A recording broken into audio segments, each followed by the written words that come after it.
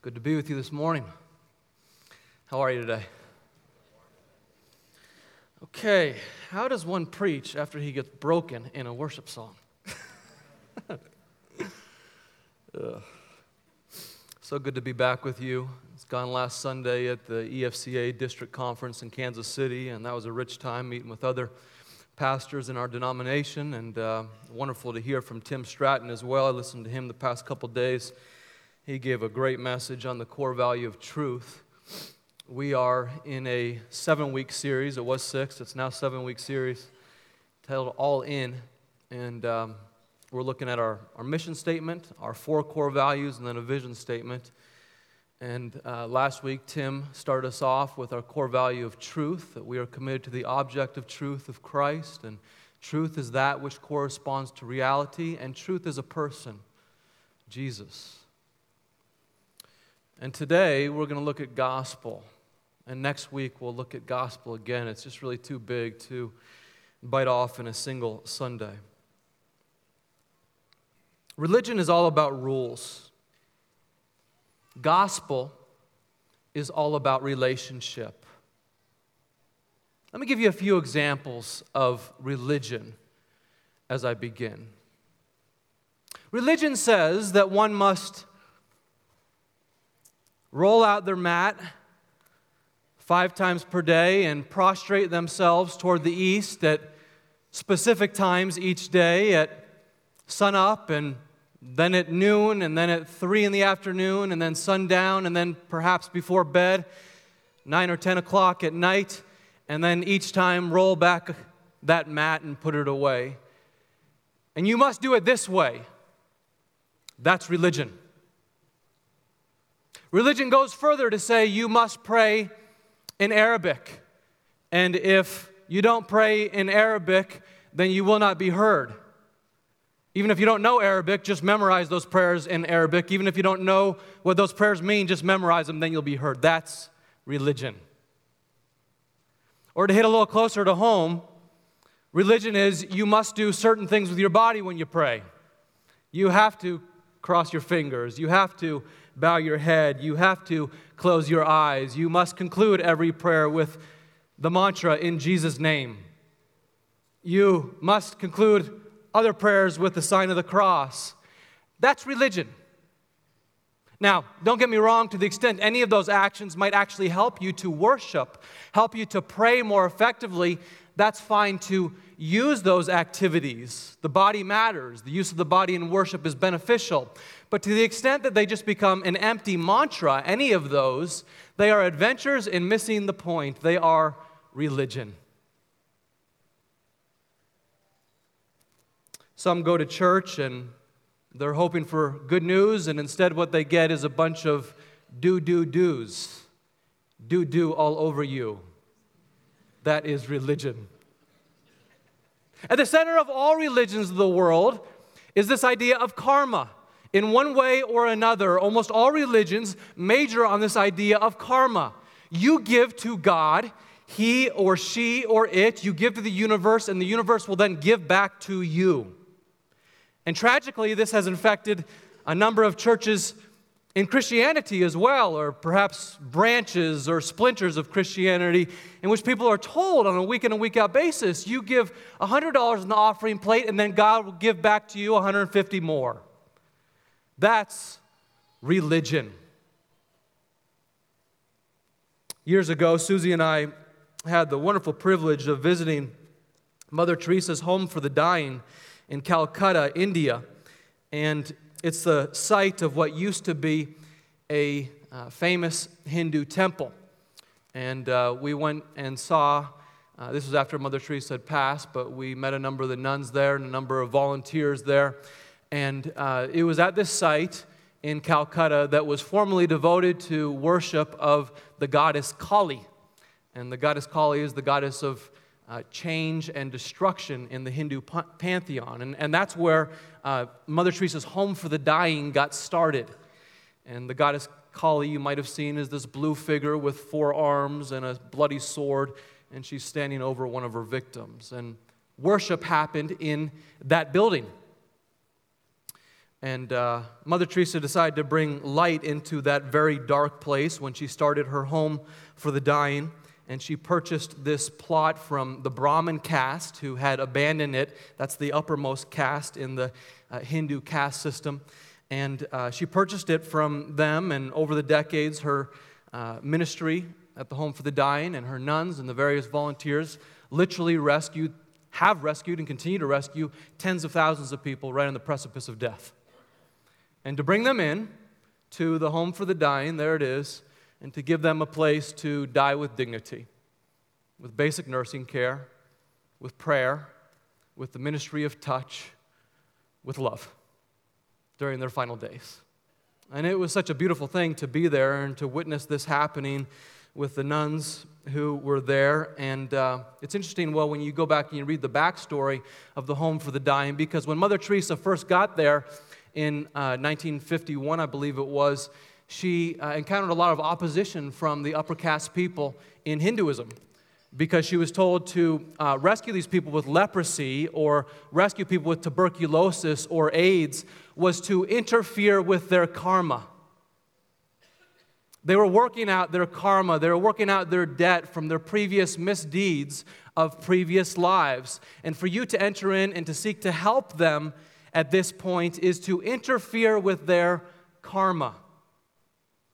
That is religion.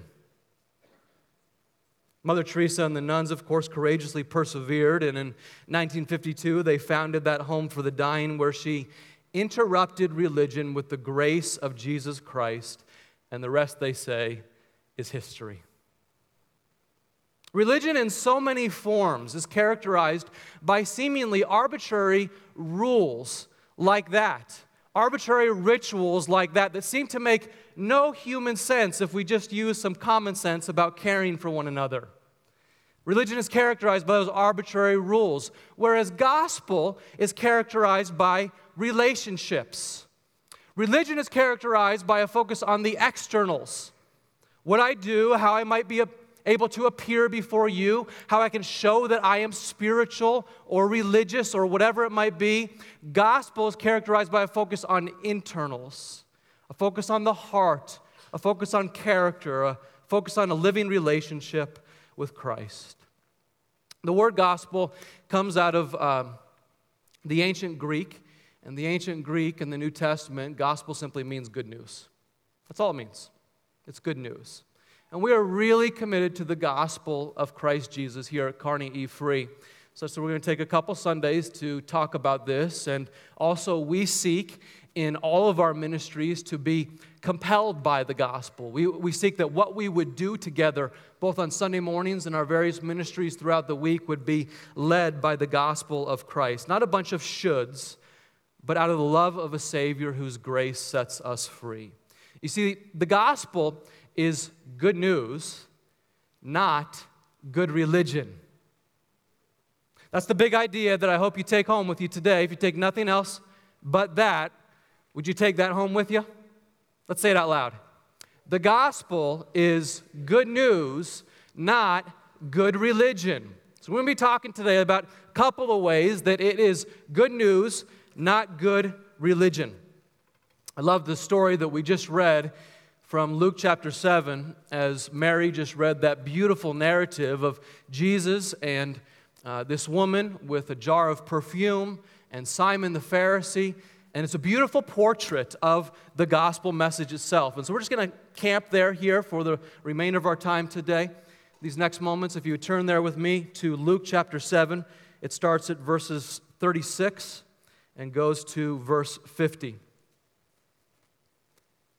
And this is Jesus interacting with, again, this woman of the city and Simon the Pharisee.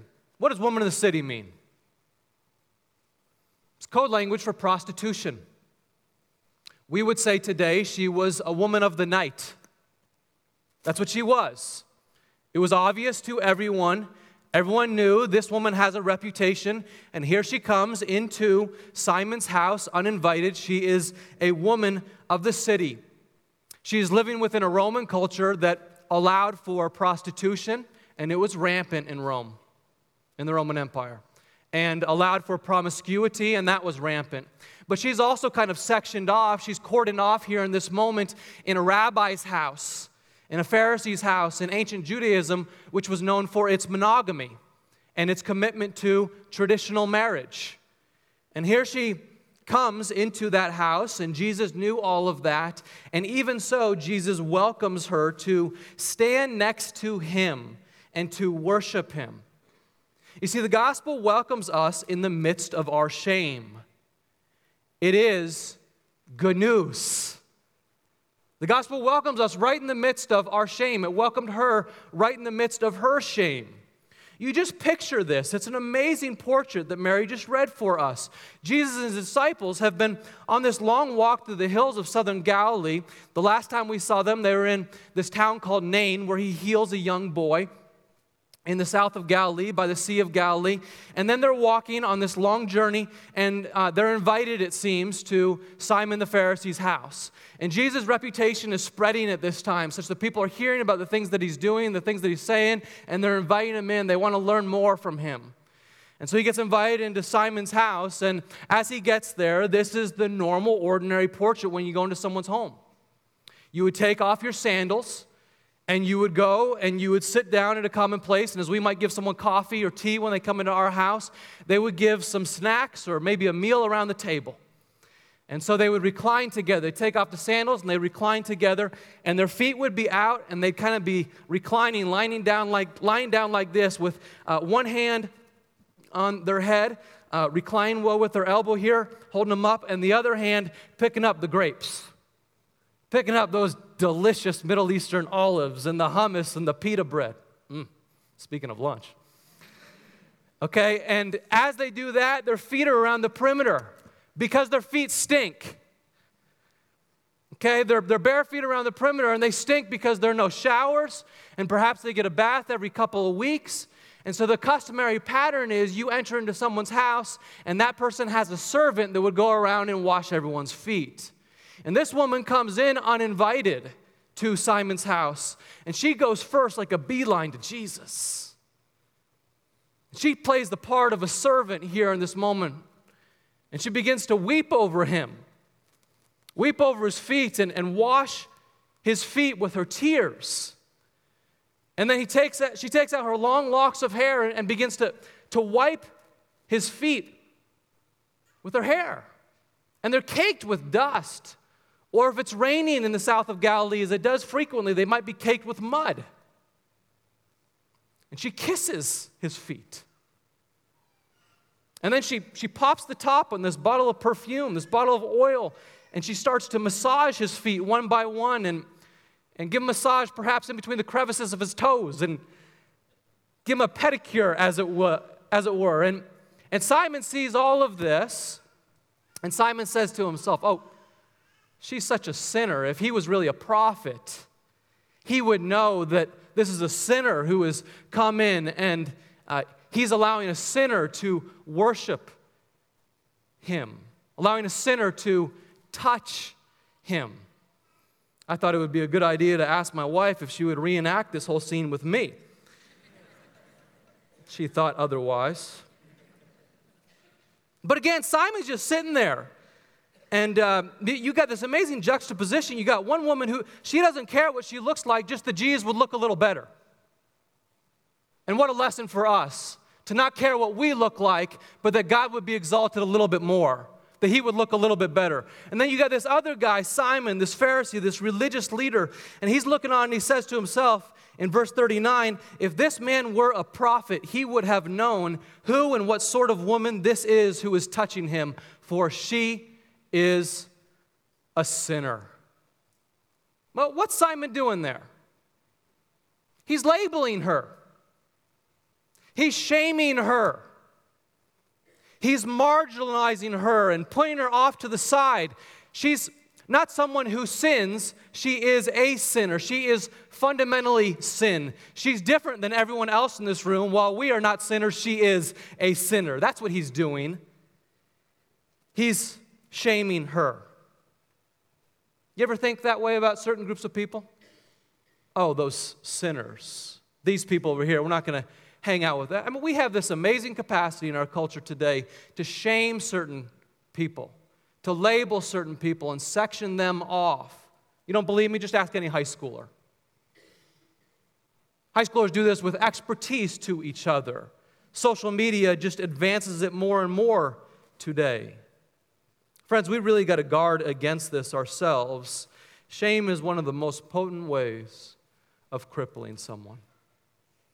Maybe you've had that experience. I certainly have. Religion seems very good at labeling and shaming people, but we got to notice here in this passage that Jesus doesn't shame her, he welcomes her. It's really amazing that he does so.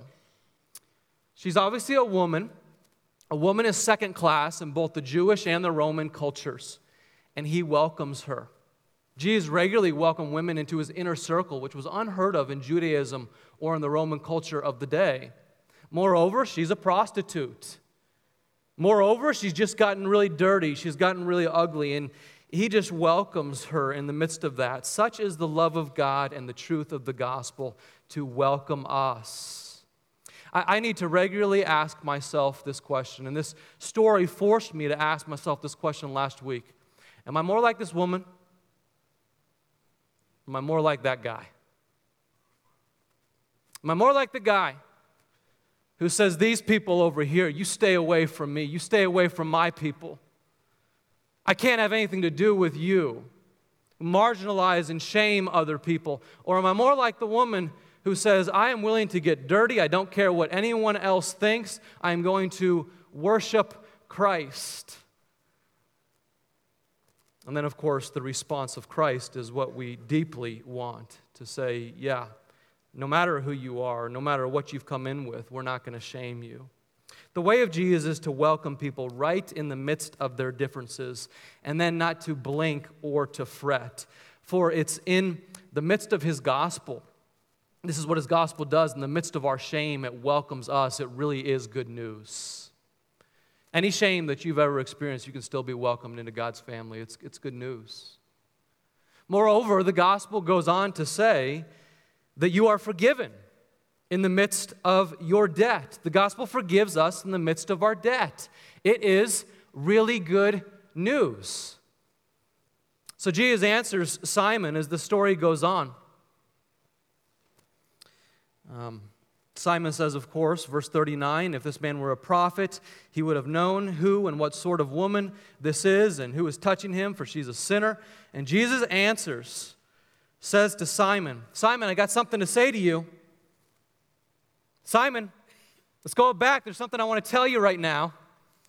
And Simon has the gall to say, teacher, go ahead and say it. Be careful what you ask for, Simon. A certain money lender had two debtors. One owed 500 denarii and the other 50 denarii. And when they could not repay, he canceled the debt of both. Now which of them will love him more? Simon answered, the one, I suppose, for whom he canceled the larger debt. And he said to him, you have judged correctly. So 500 denarii here is about a year and a half of salary. No way to repay that debt. One has 500 denarii of debt to this moneylender. Debt represents sin in this story. And it's obvious no one can pay a year and a half of salary, well, when they get into that amount of debt. But also he says, in a zero-sum economy, if you have 50 denarii of debt, that's about 2 months of wages, and you're not going to be able to repay that either. Debt represents sin, and in both cases, both people are broke. They're both bankrupt and totally unable to repay the money lender. Debt represents sin here, and some has more and some have less, but in either case, they're both broke. This is the nature of sin. We commit it, and we cannot erase it. No matter how many good deeds, we cannot erase our bad deeds. And so Jesus says to Simon, okay, granted, Simon, she has more bad deeds than you. She may have 500 denarii worth of bad deeds, and you might have only 50 denarii worth of bad deeds. But listen, Simon, she has come to me in love. She has chosen to come and worship me. and she will be forgiven. While you, with your 50 denarii of debt and your self-righteousness, you will still be in your sin, utterly unable to repay that outside of the forgiveness of God. Then turning toward the woman, he said to Simon, "Do you see this woman? I entered your house. You gave me no water for my feet, but she has wet my feet with her tears and wiped them with her hair. You gave me no kiss, but from the time I came in, she has not ceased to kiss my feet. You did not anoint my head with oil, but she has anointed my feet with ointment. Therefore I tell you, her sins, which are many, are forgiven, for she loved much. But he who is forgiven little loves little." He said to her, "Your sins are forgiven." You know, part of the problem with looking down at other people is so long as you are looking down, you can't look up. You can't look up to God when you're looking down at other people. And this was a big piece of Simon's problem. He's looking down at this woman, and so he cannot see Jesus, can't see the living God right in front of him. By the way, this is the kind of thing that also, not only is it a failure to worship God right in front of us because we're looking down at others, if there's anything that makes people flee from the church, what is it? It's the sense that the people of the church would look down at me. People of the church would judge me. But Jesus instead says, no, we don't do it that way.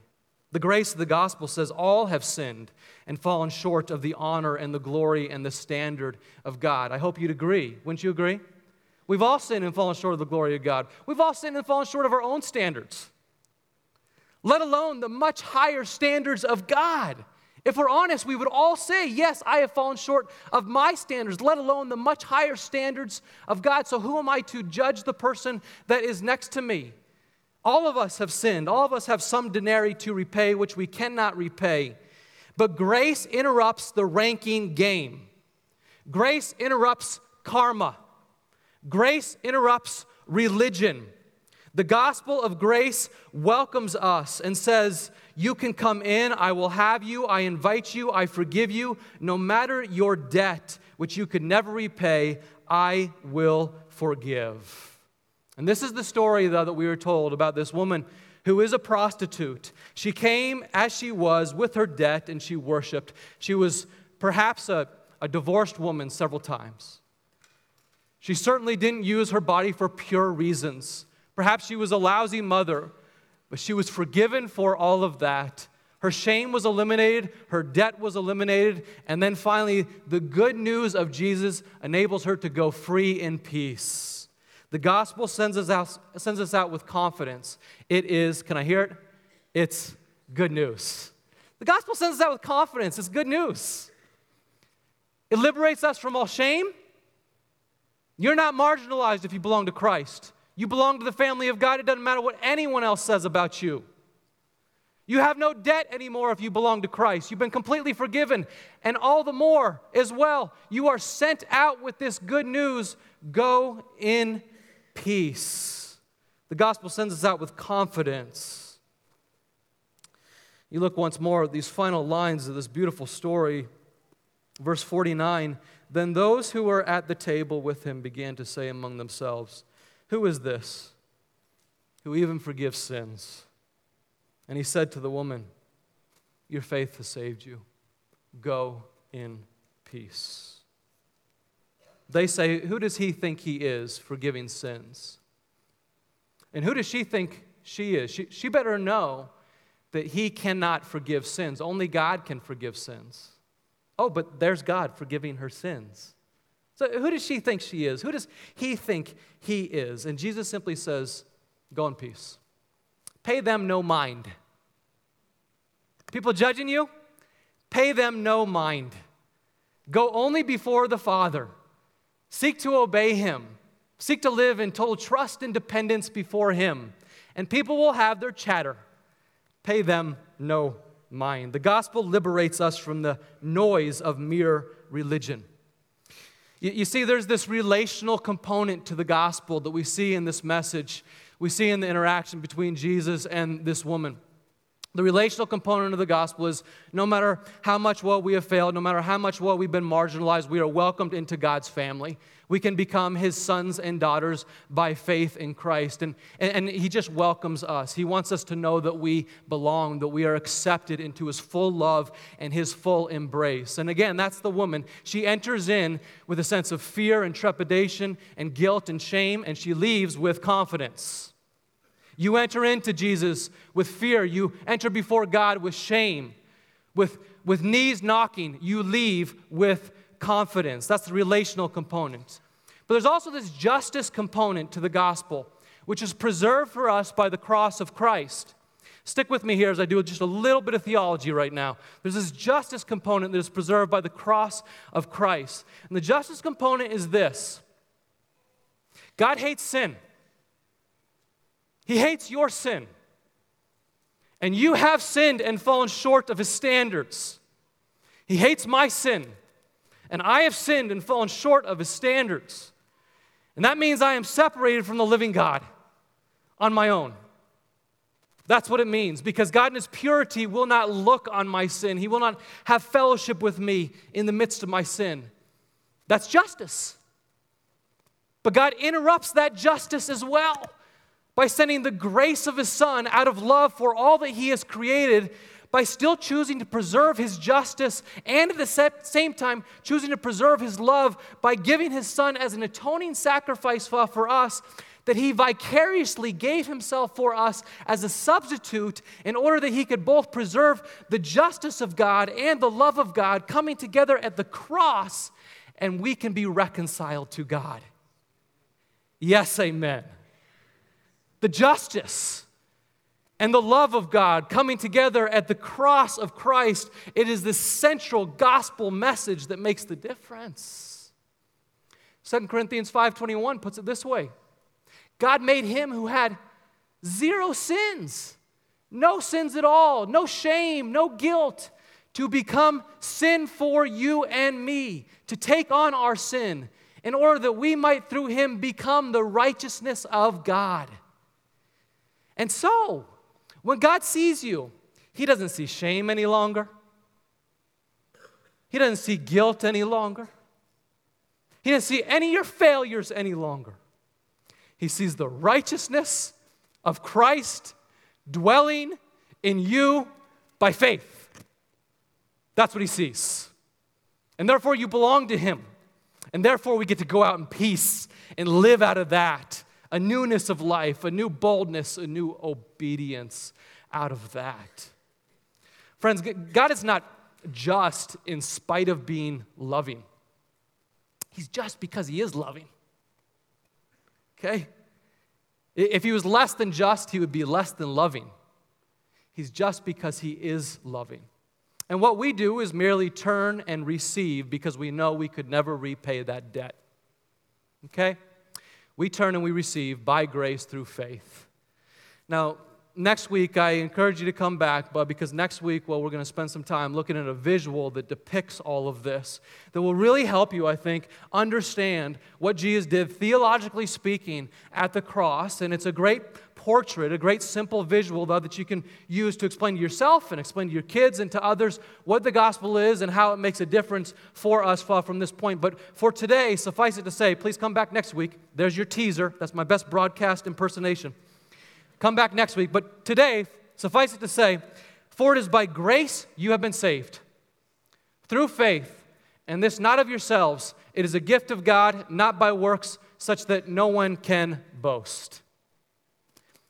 If I were you, I would underline in my Bible in Ephesians 2:8-9, by grace, through faith, a gift.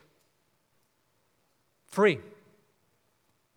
And you just remind yourself, this woman, this prostitute, was not forgiven because of her lavish generosity to Jesus. That was beautiful, but that's not the reason she was forgiven. She was forgiven because the God of the universe saved her by grace and she had faith. Jesus says at the very end of the story, your faith has saved you, go in peace. And so it is for all of us.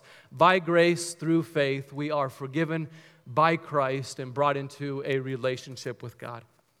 And I just want to urge you that you want to receive that by faith, by grace, not seek to add anything to it. The natural way of the human heart is always to add to what God has done. Don't try to add to it. Simply receive it. Simply receive it. When you try to add to what God has done, you're saying that what Jesus did was not enough. And when you refuse to forgive someone who has apologized to you, you say, no, more justice needs to be meted out to them. Then you're saying the cross of Christ was not enough. You're saying that Jesus has to suffer more. You're saying that person has to suffer more, that what Jesus did wasn't enough. No, we live out of the cross of Christ, and we say what He did was absolutely, unequivocally enough. We surrender to You, Lord Jesus, by grace, through faith. Your gospel sets us free. And if the Spirit of the Lord is on you, you are free indeed. You can go in peace. Shame is shattered. Debt is paid. Go in peace. This is the good news, not good religion. Amen? This is the good news. It's really, really, really good news. It's good news for yesterday. All of your sins were forgiven, and you were welcomed into God's family. It's good news for today. All of your sins are forgiven, and you still are in God's family. It's good news for tomorrow. Any future mistake you make, any future failure you fall into, don't try to do it. Grace has set you free. Now obey the Lord Jesus Christ. But anything you fail to do in the future, that also will be forgiven by the grace of the Lord Jesus Christ. You are in His family, welcomed into eternity with God, saved by grace, through faith. No charge to you. Go in peace. Let's pray. Lord Jesus, Your gospel is so good. You're such a kind and loving God. This is the central message of the Christian faith, and it couldn't be any better. Not a bunch of rules. The gospel. We're welcomed into Your family.